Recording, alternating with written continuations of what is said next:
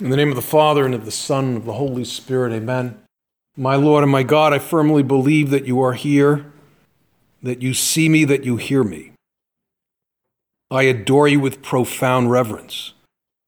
I ask your pardon for my sins and the grace to make this time of prayer fruitful. My Immaculate Mother, St. Joseph, my Father and Lord, my guardian angel, intercede for me.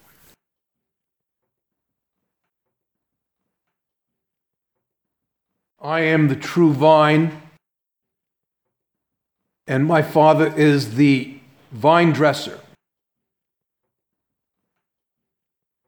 Every branch of mine that bears no fruit, he takes away. And every branch that does bear fruit, he prunes, that it may bear more fruit. Abide in me, and I in you. As the branch cannot bear fruit by itself unless it abides in the vine, neither can you unless you abide in me. I am the vine, you are the branches. He who abides in me and I in him, he it is that bears much fruit. For apart from me, you can do nothing. These words were reserved only for Jesus' apostles. I don't know if Judas was present, but within the intimacy of the Last Supper, Jesus speaks to the apostles for the very last time. The next day, he will be crucified and killed on the cross. This is his grand finale. And being that perfect teacher, he reserves his most profound and moving words for his last evening with his apostles. Yes, it's the institution of the Holy Eucharist, the institution of the priesthood, but it's also a workshop for the first evangelization. He's going to send them into hostile country. They'll be like sheep amid wolves, as he says. The timing is very bad on a human level, on a natural level. Everything he's taught flies in the face of the customs, of the lifestyle, of the mores of the people in that pagan world. They will enter into a lustful, hedonistic world, teeming with skepticism and violence. And the Lord will say that, for example, to live chastity, one's mind and heart has to be pure. In a society where concubinage, lustful behavior, infanticide is the norm. And he says, under no uncertain terms, it's very simple, that if you abide in me, which implies a constant union with him, and he explains it that this fruitfulness is traced back to him. We are the branches. We participate in the fruitfulness of that vine. And basically, he is saying with this imagery that there's 3 ports of entry into that heart of Jesus. He talks about the vine. And what does the vine mean? The vine is the Holy Eucharist. It's a Eucharistic symbol. Grapes come off of vines, and wine is made out of grapes, and wine becomes the Eucharist. The pruning is the cross. He prunes so they bear more fruit. Another port of entry. And the 3rd port of entry are his actual words. If you abide in me and my words abide in you, ask whatever you will and it will be done for you. So it is a tour de force of instruction on the interior life. St. Josemaria teaches that when it comes to apostolate or evangelization, prayer must be very much in the first place. And there's a famous anecdote.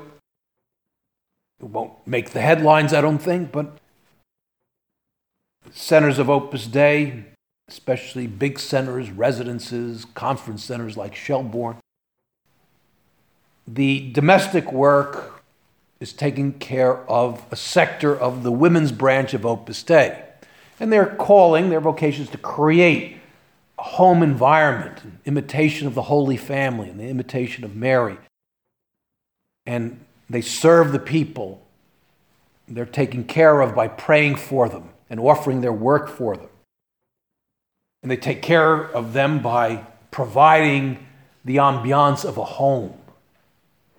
So the material arrangement affirms their dignity, is a powerful reminder that they're daughters and sons of God.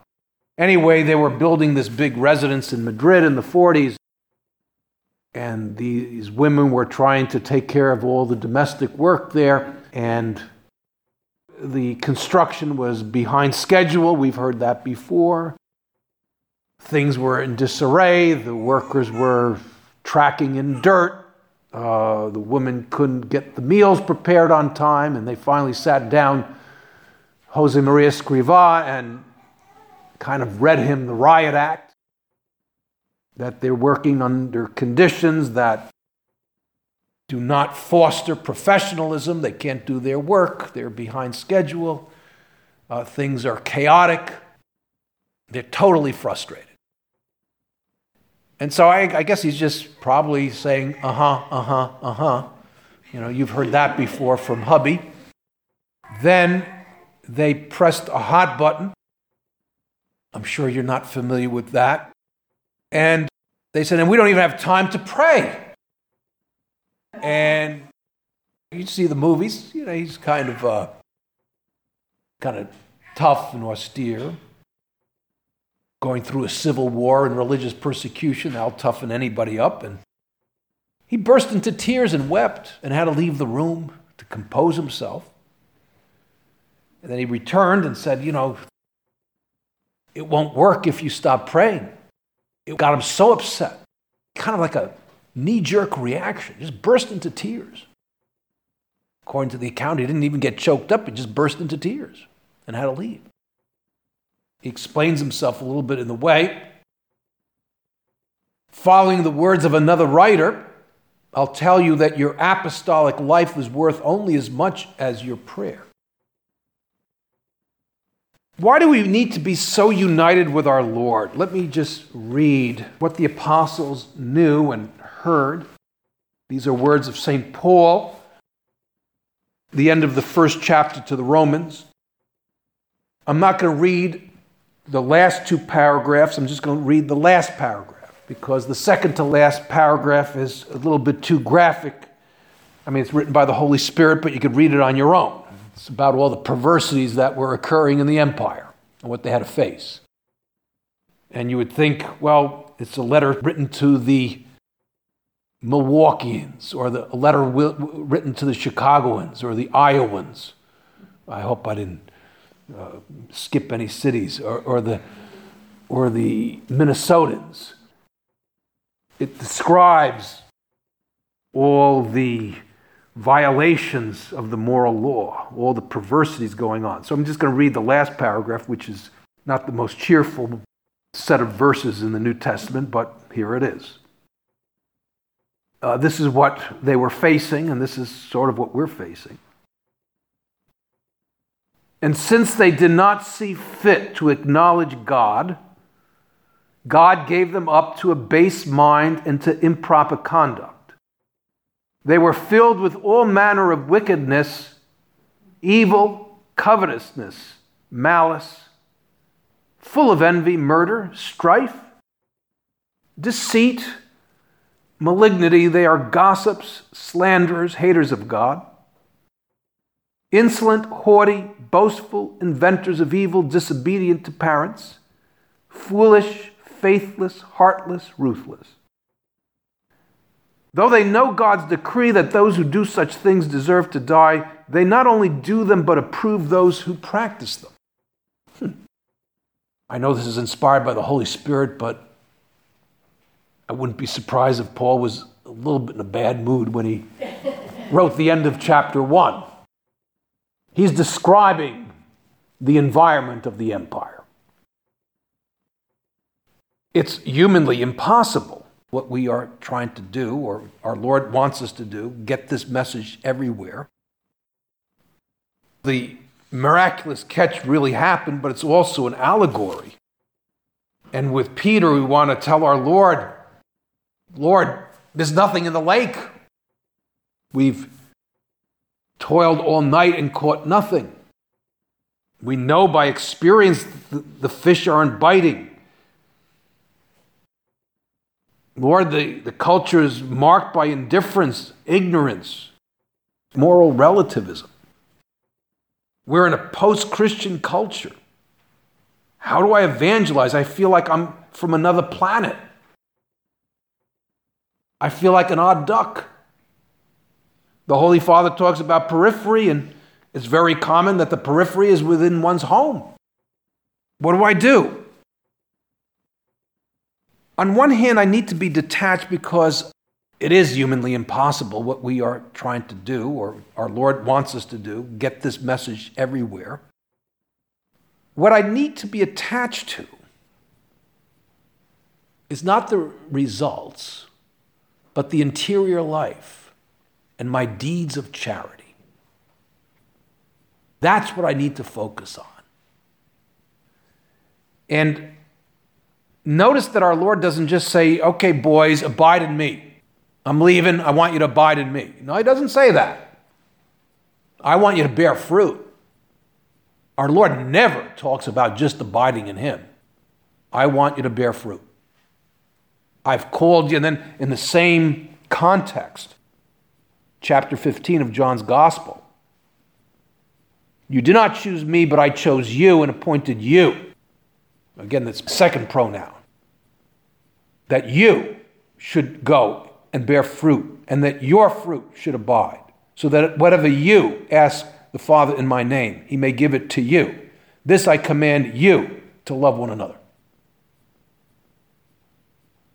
I would say, all these modern saints, take your pick, Mother Teresa, Sister Faustina, St. John Paul, St. Jose Maria, Padre Pio, St. Edith Stein, great evangelizers. And they share that common denominator of being united to the Holy Eucharist, which is the vine, the Mass, which is the vine, and mental prayer. If you abide in me and my words abide in you. If you want to use the phrase Lectio Divina, go right ahead, or meditation, or quiet time. St. John Paul said that the two pillars of evangelization, and this was in the twilight, very much in the twilight of his papacy, is the Eucharist and the Rosary. I recall when I was in Rome, some of the young people have only, well, now it's different, but they thought every pope was Polish. All right? He was pope for almost 30 years. And I was there when he got elected. And there was a lot of consternation in St. Peter's Square because he wasn't Italian. He was sort of unknown. And many of them didn't even know where Krakow was. And they got a hold of the senior cardinal, Cardinal Stefan Wyszynski, who was 20 years older than he was. And they cornered him, and all these reporters and journalists are plying him with questions. Tell us about the new pope. He spoke Italian. He said, I can't do this in 2 minutes. And they said, well, in a way, I can do it in 2 minutes, he said. If I could summarize the new pope, he's a man who kneels in front of the Blessed Sacrament.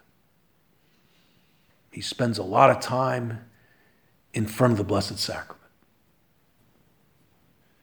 And it got old, but at first it kind of caught people's attention. They couldn't find him in his bedroom. They figured he wasn't in a tavern. He would have to get through the Swiss guards. And it was 1:30 in the morning. And they couldn't find him. Where is he? And they happened to open up the chapel door, and he was prostrate on the floor. He would do that often. He was a mystic. He spent entire nights that way. I remember going way on top of St. Peter's Dome. At least then, if my memory doesn't fail me, the last segment of the climb was kind of a rope ladder. And then you get on the tippy top, and I saw a white man pacing up and down in front of a statue of Mary. It wasn't that high up, but I could make out that he had a rosary in his hand and that he was saying the rosary. No, our Lord is not asking me to pull an all-nighter, but yes, our Lord is asking me to put the interior life first. Because what is this fruitfulness he talks about? It's basically the first catechism, which is an incarnation of teaching. It's the capacity to give others in a consistent way, imperfect, albeit, but a consistent way, an experience of that heart of Christ. Because when I abide in him, his heart melds with mine. His love courses through the arteries of my soul, and I begin to love as he is loved. And he says in this kind of environment, this pre-Christian environment, we are in a post-Christian environment. The doctrine in itself, the academic doctrine of the gospel, is unintelligible unless it's formatted by that heart of Christ. And it came true. A new commandment I give you, that you love one another even as I have loved you. Again, tailored to an American audience because we're into accomplishments and results.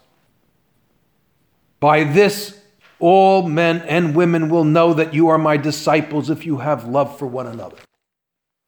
You will give it away.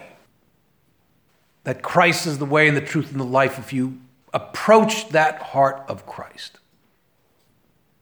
This other, and I bring up John Paul because, in Krakow, 3 million kids came. And I remember his last World Youth Day in Toronto, and I saw the kids who left to see the Pope. It was the last one. And it wasn't, at least externally, wasn't the way it used to be. He was racked with Parkinson's, and, it affected his muscles and his face, his vocal cords, his tongue. And the newspapers thought it was a very bad idea that his handlers would let him actually go through with this World Youth Day, because when he landed, he had to take a break for a day or two on an island just to be with these kids for a half a day. And when he's giving his talk, you can't make out what he's saying. And he's drooling on the paper. And he's in a wheelchair, and he's hunched over, and he's kind of contorted. And he's not smiling. And I remember the kids coming back. You know how kids are. You know better than I. They're into quick audio-visual images. They're into actors and actresses and sports figures. They're not into, hunched over old Parkinson-racked old men drooling on their paper. But they were really pumped, and they were really enthused, having gone to see him. And why? Because behind that veil of sickness and contorted expression, they experience that heart of our Lord. What's the secret? Well, here's the anecdote I was going to share with you. He was always a little bit behind schedule, or a lot behind schedule. on these trips. And one of the reasons he was behind schedule was because he would call an audible. Audible is, the quarterback calls an audible, okay? He changes the play right there on the line. Well, he calls an audible, and he usually would spend extra time in prayer, but that was not on the schedule, and that would throw the schedule off. So in this particular trip, he was going to go to a seminary and address seminarians, and so they anticipated that he'd want to linger and pray in a chapel, so they locked all the doors. And there was a hallway going to the auditorium, and there was a chapel, but they locked it because they knew that he would try to go to a chapel. And so he was walking down the hallway, and right out of the blue, he turns the doorknob to the chapel door, and it's locked, and His Holiness says, "Open the door. That's the chapel." And there was no way he could have known that. They were late again because he went in there in the chapel. How do I implement this vine and the branches stuff? Well, I've got to go to Mass more. Don't have to. But if he's going to abide in me, I need to loiter the chapel or the church. I got to loiter in front of the Blessed Sacrament the best I can according to my circumstances. I need to receive the Eucharist. And I need to connect with him through mental prayer, through his word, the bread and the word, as St. Josemaria says. And looking at these great evangelizers,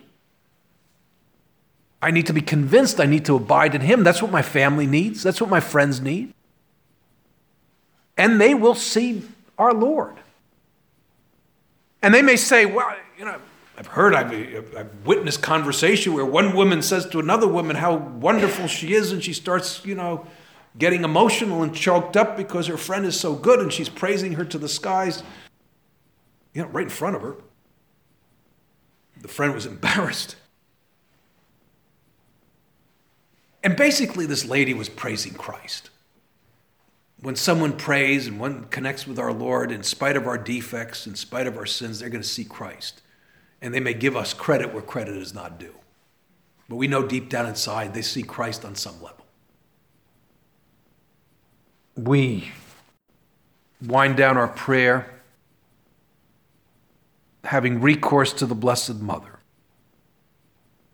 St. Luke depicts Mary in two occasions contemplating the deeds and teachings of her Son, reserving it all in her heart. Mary was the greatest contemplative. Mary, pray for me. Convert me to the need for a robust interior life, spiritual life, where I abide in your Son, so I bear the fruit of the heart of your Son, of the love of your Son.